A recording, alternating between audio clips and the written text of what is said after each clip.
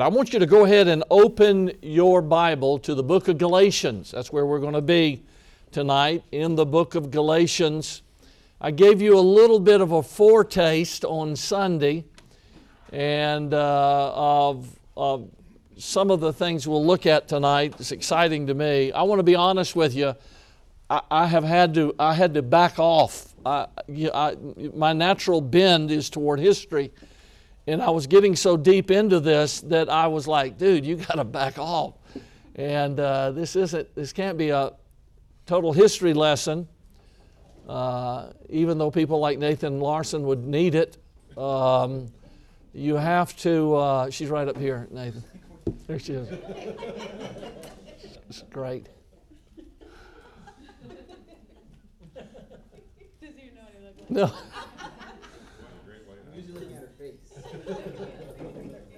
That's why when he met the Bradleys at camp after going to church with them for several years, he was shocked. What?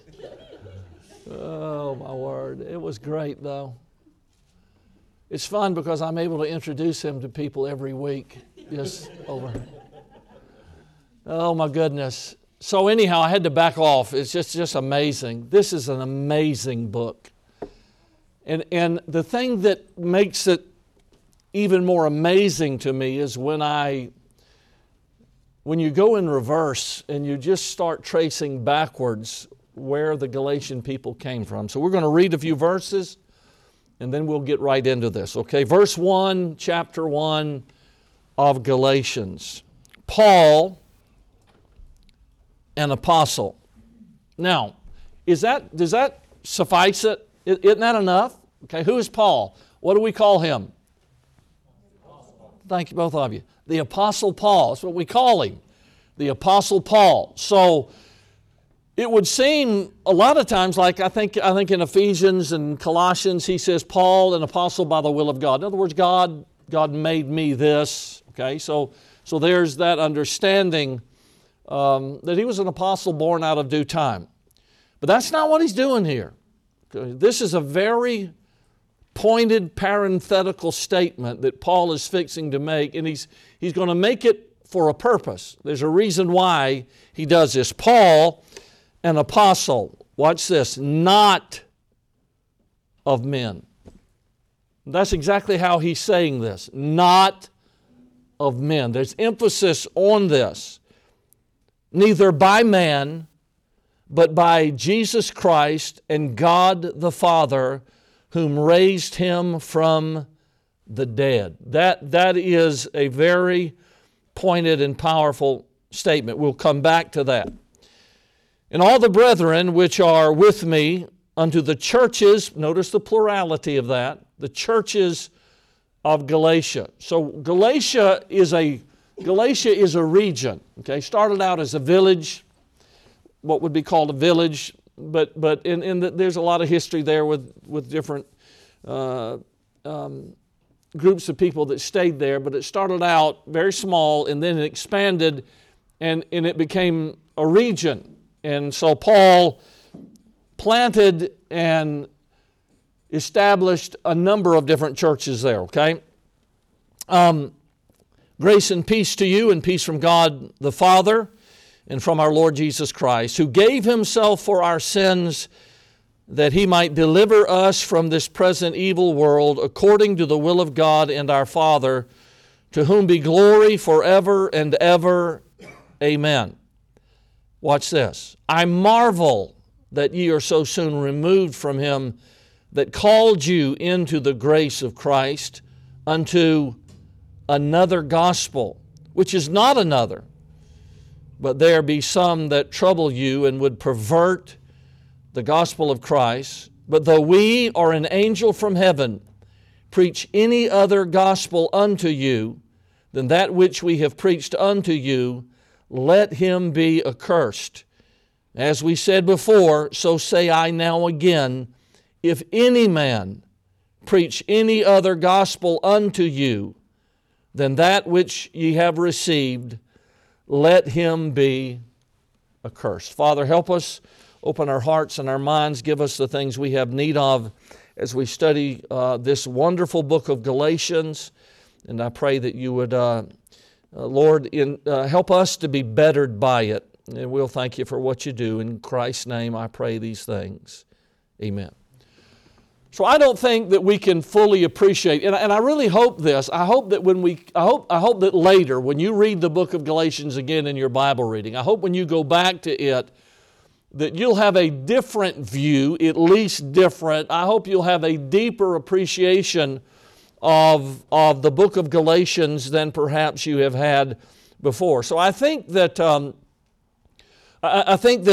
to have even a rudimentary grasp of where these people came from, and by the way, few peoples in history I think have had as much of a developmental journey that is as fascinating as the Galatians were.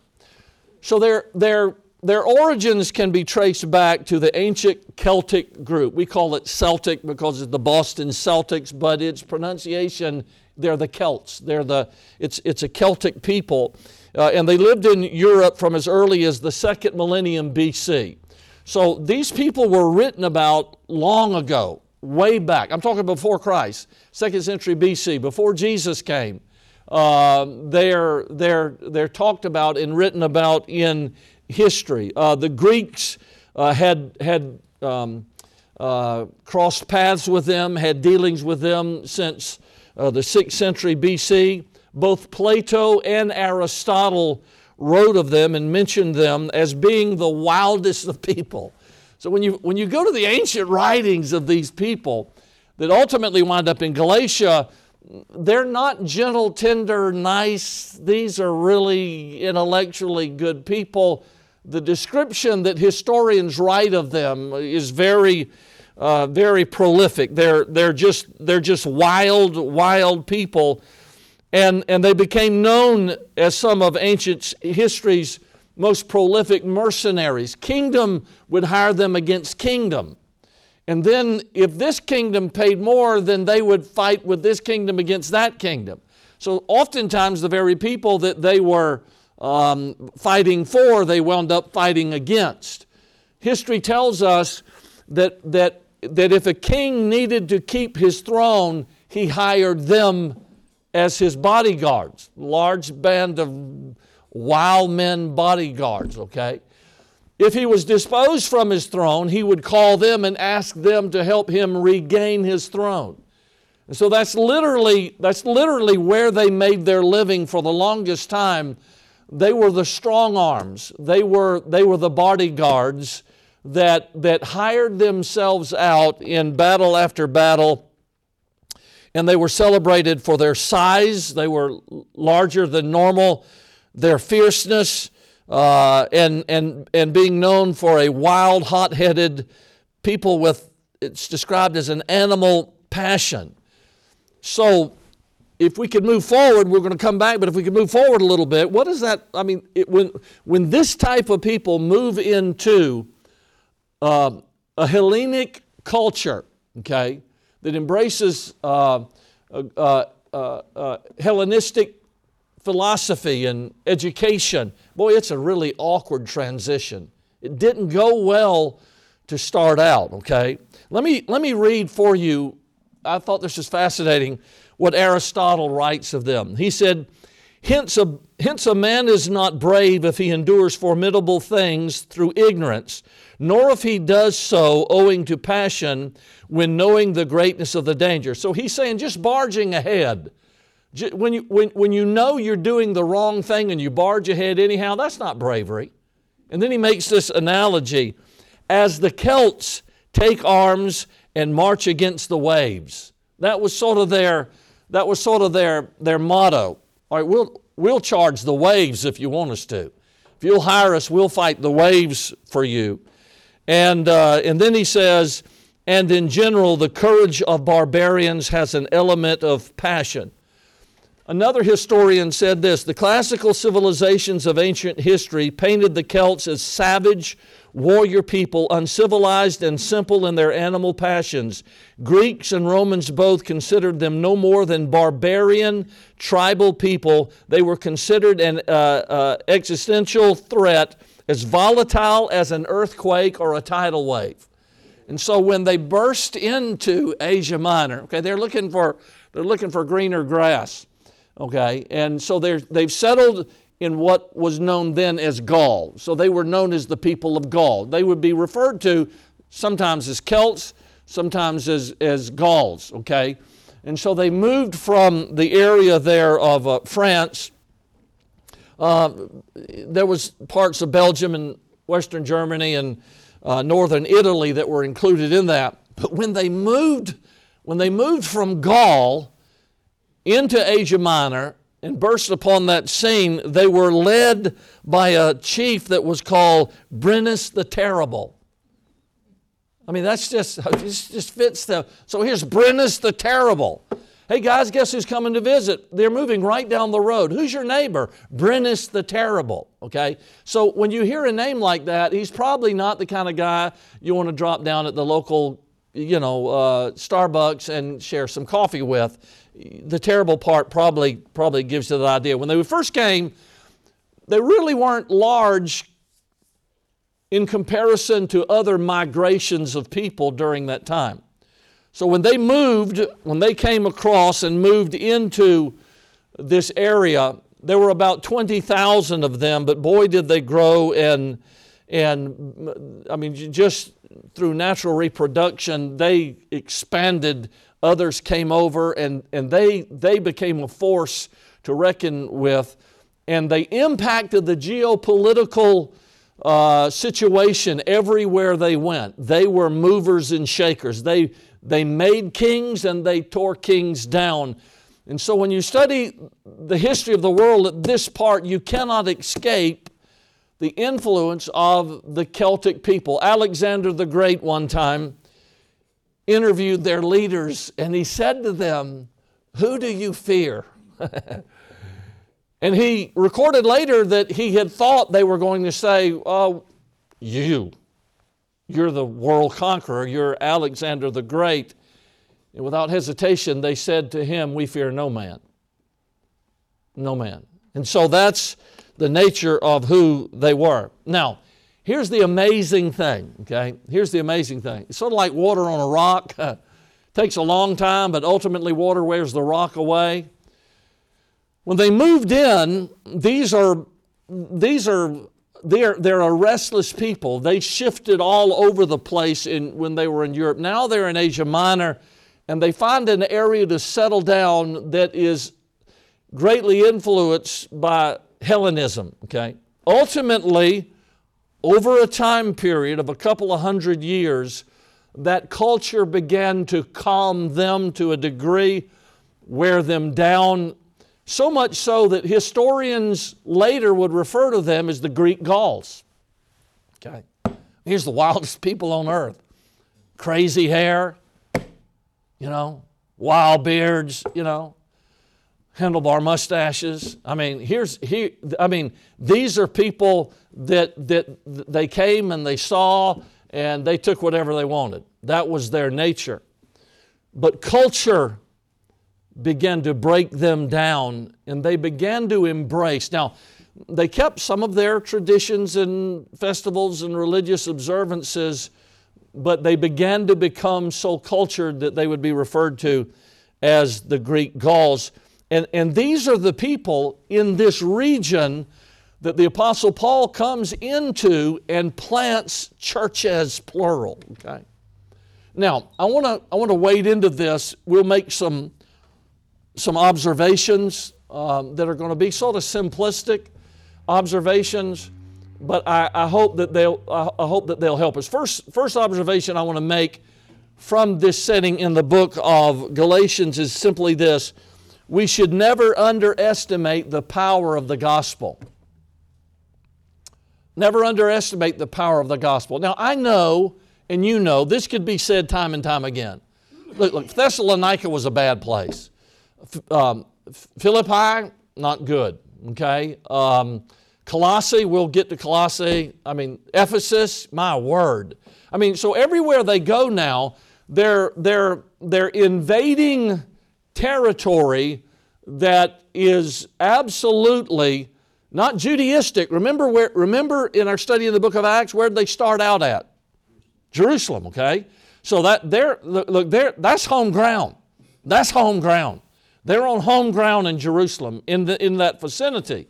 But now they're leaving home ground, and now they're on territory that is the enemy's territory, okay? So there's some problems here. I'll never forget when I went and preached in India, and how that the first night that I got there, the mayor of Hubli was there. The entire city council was there.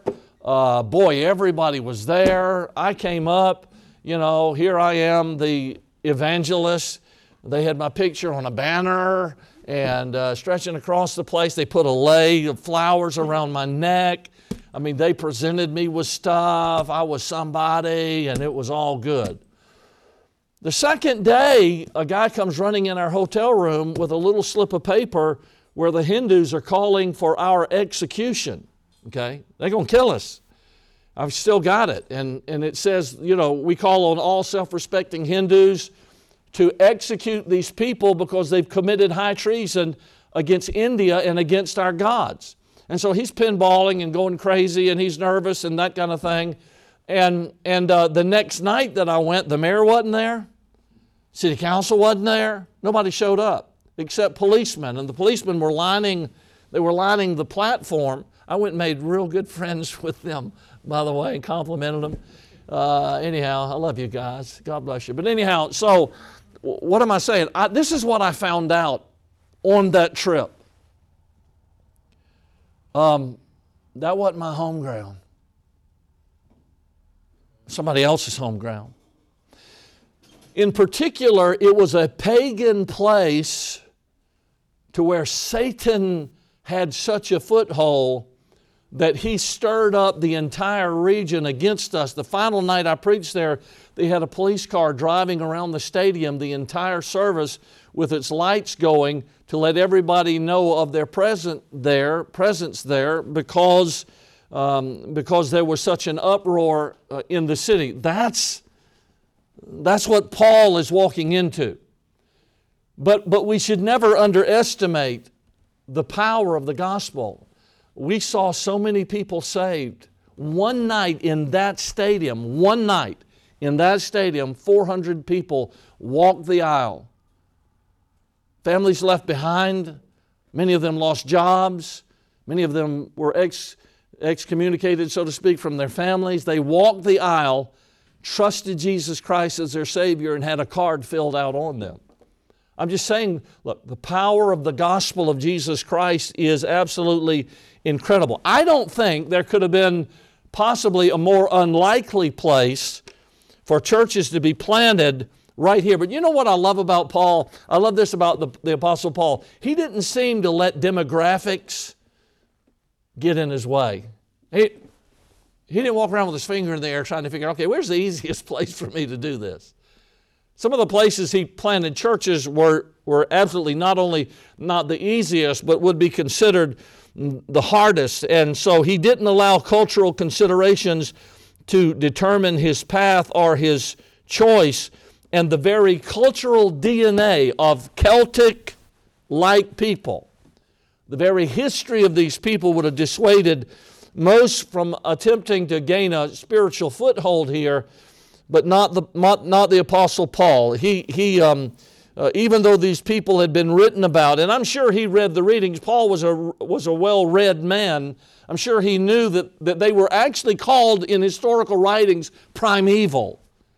These are a primeval people. These people that settled Galatia, and yet though they had retained so many of their old festivals and religious rituals, and were considered to be barbarian, Paul continued forward planting churches in this place. Now, the word barbarian is a very unpolished word, and it's simply used for people, an uncivilized people that the Greeks considered far below their intellectual status and the civilized world, and so these people especially fit that mold. They're called barbarian. Now, let me give you a verse of Scripture. Romans chapter 1, verse 16. Paul says, "For I am not ashamed of the gospel of Christ, for it is the power of God unto salvation to every one that believeth," to who first? And then, and the Greek also. Okay? All right, so here we are. So there's two groups of people. The Jew first, remember, he came into what? His own, and his own received him not. Is that right? Okay, how many of you are here tonight? Okay, you're just scaring me the way you stare at me. Okay, all right, so here we go. So the Jew first, and also to the Greek. Now, here's the deal. And we'll get to this in Hebrews more than we will here. But the Jewish people didn't like that second group. You know why? Because even though the Jews got saved, I'm talking about Jewish believers now, they viewed Christianity as exclusively Jewish. Okay? Jesus is our Messiah. He ain't a Gentile. He's our Messiah. And so there was sort of a, the funny thing is they crucified him, but now these that believed, now they said, no, he's ours. He ain't nobody else's. He's our Messiah. He's our Savior. He came to us first. He was a Jewish Christ. And so there was a real struggle. There was a real struggle, and we're there in Acts, right? We were in chapter 10. Next study, we're going to be in chapter 11. So Peter's struggling with it. He's got a battle now. I mean, he's got Cornelius. Remember that exchange? Now we go into chapter 11, and some of the people in the church are going to say, "What? What's going on? Are you telling me Gentiles are getting saved?" And he's going to have to make a report to calm everybody down. So these Jewish believers are struggling with this idea that Gentiles can be saved, and they actually held councils to discuss what do we do with what God is doing. Well, ain't nothing you can do with what God's doing. If God's doing it, what you going to do about it? You can't do anything about it. It's of God, and so you just have to go along with it. Now, the Greeks, okay, so we got the Jews struggling with the Greeks. Guess who the Greeks struggle with? The barbarians. They're like, "Are you kidding me? These people are stupid. Have you not read? They're primeval. Do you not realize who we're talking about here? We're talking about people that over and over and over and over have been described as having animal passions. These people don't build nothing, they tear everything down. I mean, they move into they explode into a region, and everybody's got to get out their way or die, one or the other. I mean, these people are, they're as Aristotle said, they're a wild people. So the Greeks who were, remember Paul's visit to Athens? Okay? They were so wrapped up in knowing or learning. I mean, it was their whole thing was intellect, okay? So here's this culture based on intellectualism, and they're saying dummies can't get saved, okay? These people are too far below us. Now, watch this. The New Testament was written in the Greek language. So the Greeks just figured, well, of course we can be saved. God gave us the Bible in our language. Of course, the New Testament's in our language. Yeah, we can be saved. But they struggled with a group of people that weren't a part of their language and that didn't understand the upper echelon of society that they were a part of.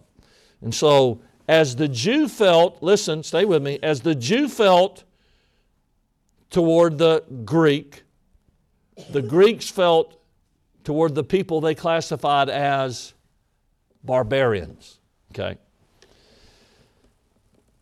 In fact, they were, the Jews called the Gentiles dogs, and and the Greeks called everybody below them barbarians. Okay, so those are not really nice. I mean, those are slams. I realize those of us that understand Scripture, we go for the dogs, and we understand that, but this isn't college football, so let's get off of that. Don't get sidetracked there. Okay, now let's take the Apostle Paul. Guess how Paul felt? He didn't care. He could care less. Jew, Greek, Barbarian, I don't care. Don't matter to me what your education is. I don't care what your ethnicity is. I don't care the color of your skin. I don't care your racial divisions that you have in your society. I could care less about any of that. And he says so in Romans chapter 1, verse 14. He says, I am debtor. Okay, Paul, who do you owe a debt to? Both to the Greeks and the barbarians. So he's writing in here and he's saying, no, I'm not showing favoritism. I'm not just heading for the intellectual upper echelon of society. I'm reaching the Greeks and the barbarians, those that think themselves wise and the unwise. Paul said, I don't care what your education is. And he's writing to a world of people that are really hepped up on how many degrees they have behind their name. Colossians chapter 3, verse number 11. Colossians chapter 3, verse number 11, Paul says this. He's talking about in Christ. I love this. Here's what Paul said. Where there is neither Greek nor Jew, circumcision nor uncircumcision, barbarian, Scythian, bond or free, but Christ is all and in all. Okay, so there's no difference. Boy, when I say this won't go well. You know, I'll probably get criticism from people that hear this online. But I'm not really keyed up on Messianic congregations. Why? Because there's neither Jew nor Greek. So why do we make a distinction? Well, what's your church? We're a white church. What's your church? We're African American. What's your church? Well, we're Asian. What's your church? No. That's exactly what he said. In Christ Jesus, there is no distinction. Doesn't matter if you're a Jew. If you're saved, guess what you are? You're a Christian. Doesn't matter where you came from, what your ethnicity is. Doesn't matter what your education is. We're all the same. So in Christ, the distinctions that were in the world at this time and the distinctions that are in the world at our time should not even be recognized. They are simply, we're Christians. We're in Christ Jesus. And the gospel's for everybody, regardless of their social standing. And we should, listen, we just share the gospel everywhere, even in places where it doesn't look like there's a potential. I ain't going in there. There's a bunch of Celts in there, and they're crazy people. I'm not sharing a gospel with them. No, share it. Because you have no idea what God will do, and you should never underestimate the power of the gospel. Even with bikers. Even with gangers. Chip, even where Chip and Levon work behind bars. Well, those kids, they don't want, no. Share the gospel. Never underestimate the power of the gospel. Number 2, ready for this? Never underestimate the poison of a half-truth. Okay? Never underestimate the poison of a half-truth. Now, we all understand that the Bible is the Word of God, right? How many of you understand that? Raise your right hand. All opposed? Get out. Okay, so here we are. All right, everybody understands that the Bible is the Word of God, and it was written by men as they were moved by the Holy Spirit of God, okay? So we know that the author of the book is God the Holy Spirit, okay? We all understand that. Now, however, God does use characteristics, and we understand from a human standpoint that the man that God used to write this book was who? The Apostle Paul, okay? Now, from a human standpoint, you'll never find an angrier letter written by the Apostle Paul. I mean, you talk about blunt. He stands the risk of losing people because he's just nailing them. I mean, he's not walking in, he's not having a chit chat with them. I mean, he's nailing these people and just talking about perverting the gospel. I mean, dude, what are you doing? Why'd you leave so early? What happened to you? I mean, he's just throwing it all down on them. And it's a no-holds-barred letter because Judaizers had led the people astray and with a hybrid religion. That's what he's battling in Galatians. A hybrid religion that was part Judaism, works, part grace, Christianity, and those two do not go together. And so Paul wastes no time in writing this letter to them. And he says in chapter 6, verse 11, "Ye see how large a letter I have written unto you with my own hand." So this isn't a short letter.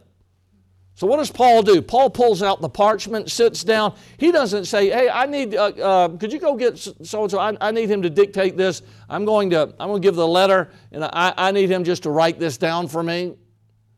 Remember, Paul had bad eyes. We'll talk about that. He had some bad eyes, and so it was a struggle for him to write. So what did Paul do? He said, "Bring me the parchment." He sits down, grabs a pen himself, and he handwrites this letter to the Galatians, because he's upset at what's happened to them. And this group of Judaizers, those that sought to make people live under the Mosaic law as a requirement for their Christian faith. Okay, you're saved, all right, but now let me just tell you, if you think you can escape what God told us to do in the Old Testament and you're no longer under the Mosaic law, I got news for you. That ain't true. And so he confronts this. Now, let me say this. This is important. The Judaizers weren't subtracting grace.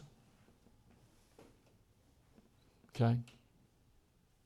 They were just adding works. Okay?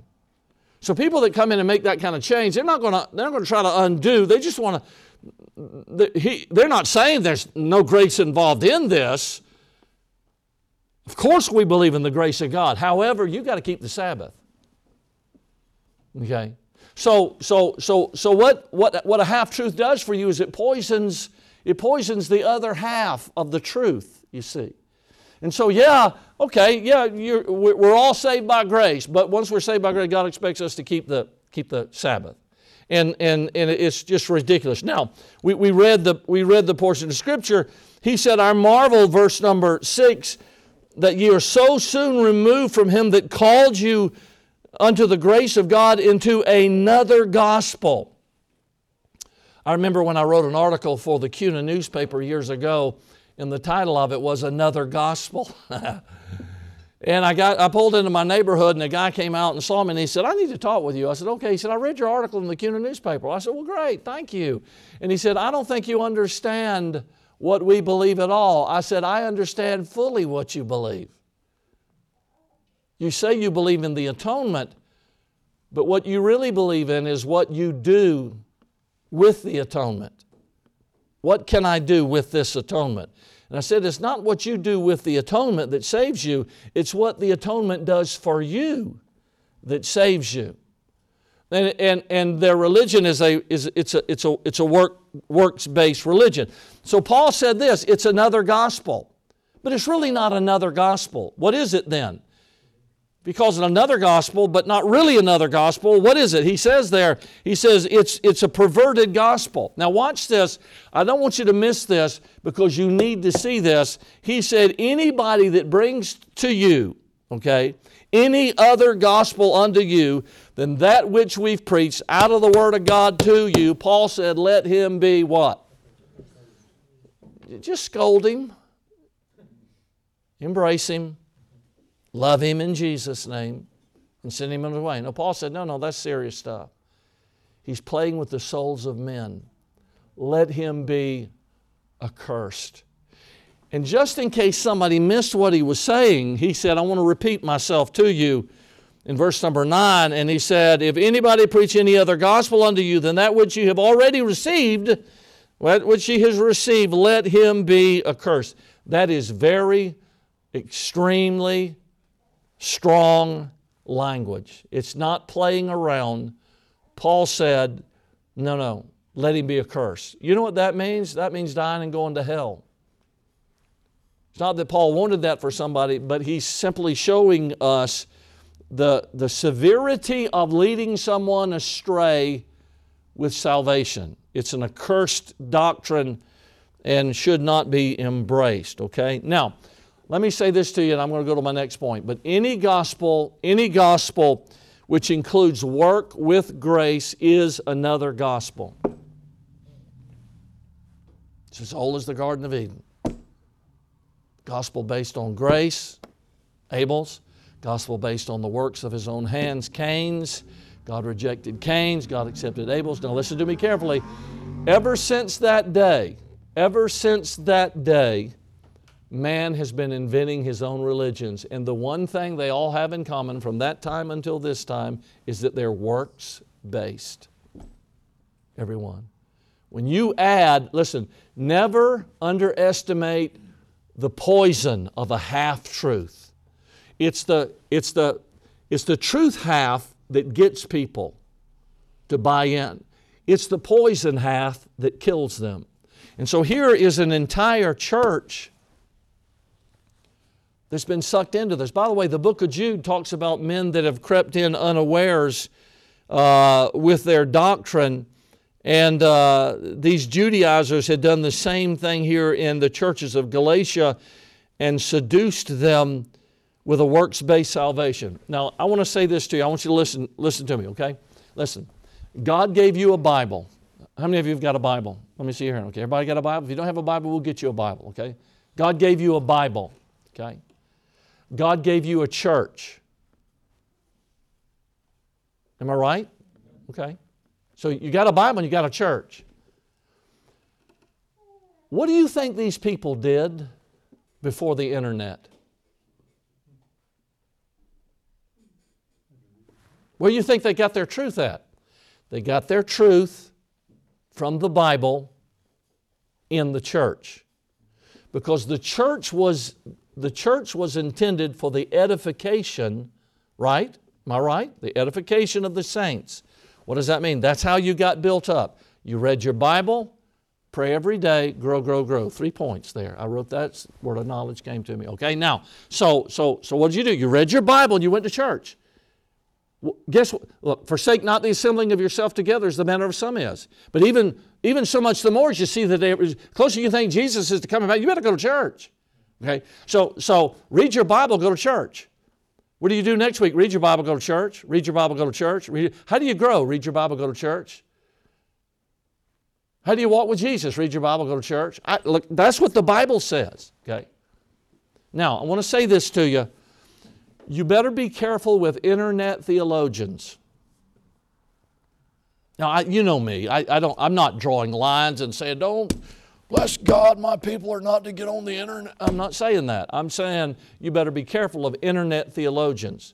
Because there's a lot of copy and paste guys out there that will lead you absolutely astray. And most of the stuff I have to deal with personally as a pastor, where somebody gets off base. I'm not talking about people that ask genuine questions. I'm talking about people that come up and say, Pastor, did you know?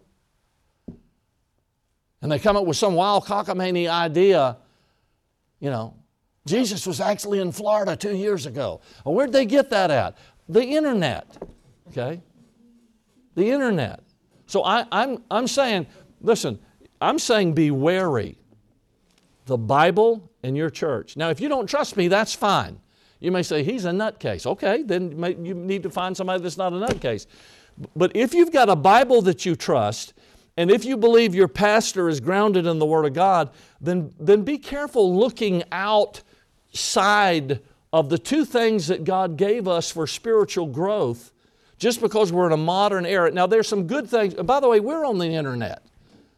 Okay, we're on the internet.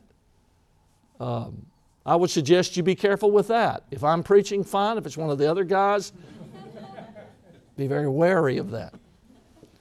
No, I'm just saying, I'm not against the internet. We're there because people are out there, and I get comments from people all the time. I'm just saying be careful. Don't buy into everything that you're sold on the internet, because, my word, there's some really crazy stuff going on out there. Number 3, okay? Number 3, never underestimate the presence of divisiveness, okay? Now, I want you to go with me to chapter 4. Everybody jump over to chapter 4 of the book of Galatians. That's what we're studying, Galatians 4.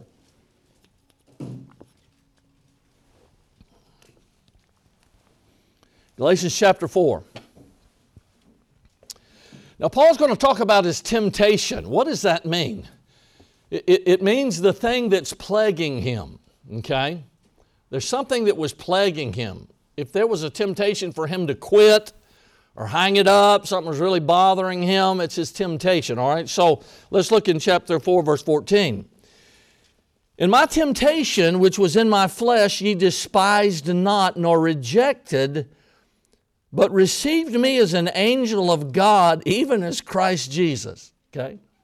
He's writing to the descendants of Celtic people, and he's saying, boy, you sure welcomed me with open arms. Verse 15. Where is then the blessedness ye spake of? For I bear you record that, if it had been possible, ye would have plucked out your own eyes and have given them to me. Okay? So this is one of the passages, besides some of the documents we found from Paul's day, that we believe that Paul had, that his problem was an eye problem. There are other places I won't go to in the Scripture, but Paul said to the Galatian church, look, you didn't despise my infirmity in the flesh. Okay? In fact, you loved me so much. You received me as though I was an angel of God, and if you could have, you'd have pulled your eyes out and gave them to me. That's how much you loved me. That's how close we were. Okay? So there's a bond here, all right? A unity here. These are people that would sacrifice their own eyesight for Paul. Notice what he says then in verse number 16. Am I therefore become your enemy because I tell you the truth? Now, when you go home tonight, you can go back. You may have already done it. I don't know, but you can go back and you can read through the book of Galatians. You know what you'll find? That a pretty good section of chapter 1 and chapter 2, Paul spends defending his apostleship. Remember what he said when he started out? He said, oh, hey, let me tell you something. I'm an apostle. I'm an apostle because Jesus Christ and God the Father appointed. That's why I am. And he said, remember what he said? He said, not of man. Men didn't give me this. Somebody that had infiltrated this church was causing divisions, okay? And they were saying, you know what, Paul, guys, do you remember how many apostles there were? Well, Paul wasn't one of them. Okay, so he says, yeah, on the road to Damascus, he saw a lie. He didn't really see a lie. I don't believe that. Paul, look, we're not saying Paul's a bad guy, but Paul's certainly not an apostle according to what the apostles were. And so he said to them, they said to these people, his apostleship isn't valid. So Paul's now having to write, said, man didn't do this for me. I didn't buy this in a cheap thing in the mail. I had a guy that I knew years ago. His name was Mike Pepper. I didn't know him well, but he ordered a doctor's degree through the mail. It's like, I think he told us he spent $8 and he became Dr. Pepper. Okay? So Paul is saying here, I didn't order my apostleship through the mail. Okay? That's not how I became. God appointed me here. And so these teachers that came in, listen to me, if they're going to change the church, what have they got to do? If they're going to change the church, they've got to tear down the leadership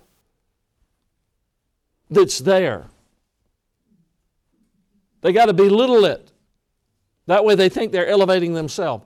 One of the things throughout my ministry that has made me sicker than anything is when a guy follows somebody in the pulpit of a church, he becomes the new pastor and he spends the first 6 months of his time belittling the guy that preceded him in hopes of somehow making himself look good. I get sick to my stomach at that. Thank God for somebody that at least gave some blood, sweat, and tears. You may not agree with them on everything, but be grateful. So here, what are they doing? First thing they do, they're going to tear down the leadership in order to somehow establish themselves. And the Bible tells us over and over again that we are to avoid those people. Now, go with me to Acts chapter 20. Everybody, Acts chapter 20, the Apostle Paul is going to talk with the pastoral staff, the elders of the church in Ephesus, okay? So let's look there.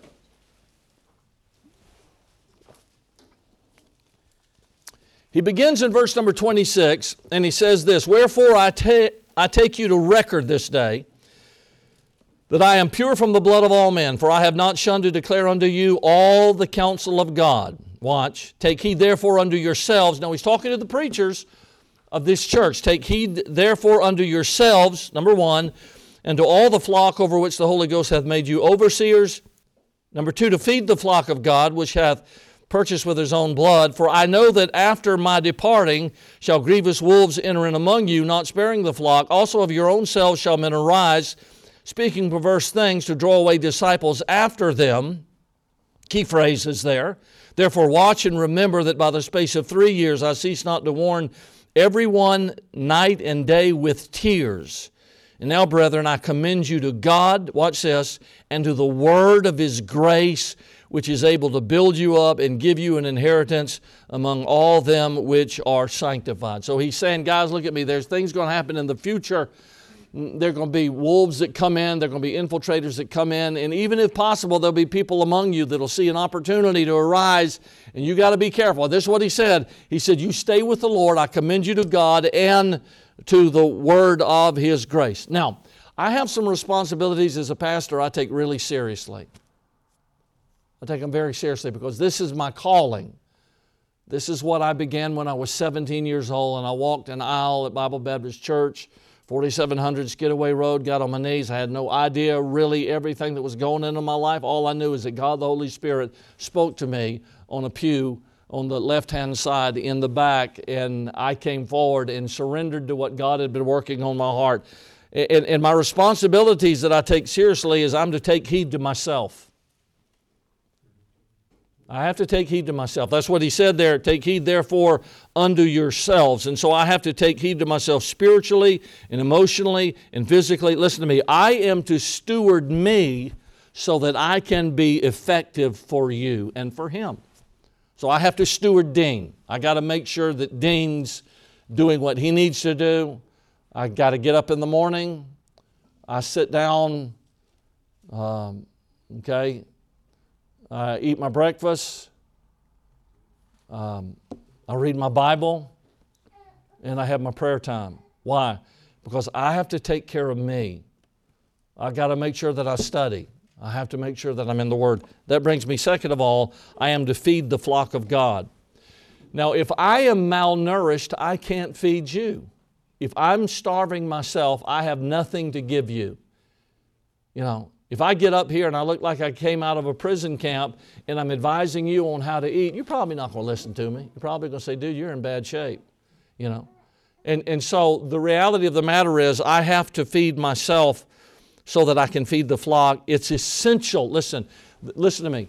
It is essential to me. It is so important to me that I feed you. You know what my main job is? Not visiting you in the hospital. I do that, but that's not my main job. You know what my main job is? Feeding you. To feed you, I have to take heed to myself so that I can feed the flock of God. Okay? But my number one responsibility is feeding you. That's the thing that I've got to do. And it's absolutely essential that I be in the Word of God. And if a pastor doesn't want to study, I remember I was with a group of guys and a fellow said to me in our group, he said, that guy said he spent 3 hours studying for that message. He said, I've never spent 3 hours in my life studying for a message. And I thought, yeah, I know, we can tell. Wow. I mean, I can't imagine that. And so I have to immerse myself. I am to love the flock. That's the tears. I have to lead the flock. That's warning day and night. I have to do that. And I am to protect the flock. And that's what he talks about when the wolves that come in. You know that over the 18 years that I've been here, that there have been times I've had to talk with people and confront people over doctrinal deviances that they brought in and insisted on, and I've had to sit down and have discussions with them, and some of them I've had to just say, yeah, that's not going to fit here. I mean, you would think a pastor wants everybody, wouldn't you? I mean, trying to grow a church, you want everybody there, and that's only been a few times I've ever had to do that.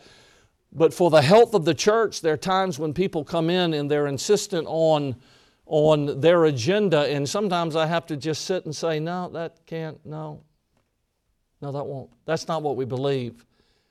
And we're not changing that. You know, if they continue to insist on it, I have to say, you probably need to find somewhere where there's a church that agrees with you on that and take that there. Okay. Now, let me say this to you. You don't have to agree with me on everything. Okay. There's some things that are not really essential. Okay. That we can differ on. And if you're talking about the blood, okay, if you're talking about major doctrinal things, probably not going to work, okay? Okay, so I don't mind disagreement that's healthy, but the reality of the matter is there has to be some sort of a consistent belief. That's why Paul said in chapter 5, verse 12, I would they were even cut off, which trouble you. Paul said, well, you know, all they've done since they got there is they've troubled you. You would have given me your eyes, and now they've brought division in. Paul said, you know what I wish, sitting out here? You know what I wish? I wish they were cut off from you. I wish they weren't a part of your church. That's a pretty harsh statement. But you understand the heart of the Apostle Paul was for the health and the harmony of the church. That's a part of my responsibility as pastor, and I take it seriously. Number 4, and last of all, never underestimate the importance of balance. Never underestimate the importance of balance. Now, let's go back to the Celtic people. They moved into Galatia, okay? The dude called the Terrible let them in there, okay? They're slapping people out of the way. They're like, we live in here, and everybody's moving. I mean, when they moved in, people moved out, okay? I mean, they were bad to the bone. And now they've got a foothold here, and culture's calmed them down some, but they still have a DNA. You know what their DNA was? Listen to me. It was extremism. They were extreme people. They were radical. Wild, they're called. Extremism was in their very nature. Can I say this about you and me? We tend to peg the pendulum to one side or the other also. Now, there's some people by nature, they're calmer. But as sinners, we have a tendency to swing to extremes. That's our sinful nature. We go from one extreme sometimes to the other. And people are attracted by extremist movements. You ever looked at somebody and said, how in the world does he ever get a following? The guy's a nutcase. Look at all the people that are listening to the nutcase. You know why? Because people like extremism. Look at me. People go to extreme churches sometimes that have extreme opinions. You know why? Because it's really easier to have somebody else make decisions that you have the liberty to make. That puts pressure on me, and so I surrender my liberty so that somebody else can make that decision for me. You know? And so there's that tendency sometimes amongst us if we're not careful. And the essence of what the Judaizers brought into the Galatian churches has been extremely difficult to root out even to this day.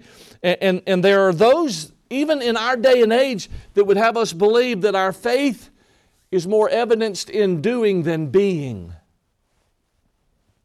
I become holy by what I do, not who I am. Okay? And so what is the litmus test of holiness? Do you? It's all doings. We're human beings, not human doings. But there are people that enforce that, and the reality, it becomes performance driven. Okay? I am holy because of what I do, not because of who I am. And people define holy by the things that we do. I am holy because this is what I do. And they think that by living holy, if I live holy enough, I can somehow know the Lord better. No. That's the reverse. By knowing the Lord better, I learn to live holy. Holiness doesn't precede relationship. It is from relationship that holiness comes. It's the product of relationship. I don't gain brownie points with God because I have a checklist that I'm marking off and checking off, and okay, I've got all that done. I don't do these. I do this, and so here I am. I must be holy. No, that's how a lot of churches function. It's how you dress, where you go, where you don't go. It's all these external factors create an image for me whereby you think I'm holy. Why? Because I checked all the boxes. So I must be holy. Can I tell you this? Listen to me careful. You can check all the boxes and do all the right things and not be holy. Now, I know this and you know this. If my relationship with Jesus is right, then it does impact the things that I do and the way that I live and the places I go and the way that I talk and the way that I dress. That's a product. It doesn't begin there. It begins here in my relationship with Jesus Christ. Chapter 5, verse 16 and verse 25. Everybody go to chapter 5. Let's go to verse 25 first. Watch this, okay? Galatians 5:25. Watch this. If we, what's the next word? Live in the Spirit, we shall also, what's the next word? In the Spirit. Now watch this. Look at what he does. Watch this. Walking never precedes the living. You live in the Spirit first. That's relationship. You walk in the Spirit. Why? Because you live in the Spirit. Okay? It's the relationship. It's the life that precedes the walk. Now jump with me in verse 16. This I say then, walk in the Spirit, and ye shall not fulfill the lust of the flesh. So here's what he says. It begins with relationship. It impacts your walk. That's the things you do. And then it keeps you from the lust of the flesh. That's the things you do not do. It begins with your relationship of living in the Spirit. Okay. So look at me. Look. Never underestimate the importance of balance. What is the balance? The balance is that I don't get the cart before the horse. The balance is that I develop a relationship with Jesus, and from that relationship with Jesus, look at me, listen, if I love Jesus, I'm going to let go of some things that I would struggle with minus the relationship. Okay? And if all I've got is image, if all I've got is this image, outward, external image, if that's all there is to me, it's sad. Because all I am, I'm just an external show of the things that I was taught and the traditions I were handed to do and not to do. But if my heart is right with Him and I have a relationship with Him and He says, Dean, I want this, I give it to Him not because some man demanded it of me. I give it to Him because I love Him. And it's a natural outflow of my relationship. So let's be balanced, okay? Let's be balanced. I don't want to go to one extreme or the other. I don't want to live by man-made set of rules when God's given me liberty to serve Him. And I also don't want to be where there's no holds barred. I get to do anything I want to do. No, be balanced. Relationship leads me to the place to where I know what Christ wants from me and for me. And I'm willing to do that because of my relationship. That's what true holiness is all about. That's what true holiness is all about. Let's pray. Thank you, Lord, for Galatians. What a letter. And it helps us see the dogmatism that so disrupted a church and led them off track, off script. Here are people that understood the grace of God, and now all of a sudden they're thinking, hey, I got to keep the law in order to please God. No, it's not what we do. It's what we are. It's what we are that pleases You. And from what we are comes the things we do. from that relationship. So help us to avoid, Lord, the divisiveness and the difficulties that these Galatians struggled with, and to thank you for salvation by grace. Help us to live that way. In Jesus' name I pray these things. Amen.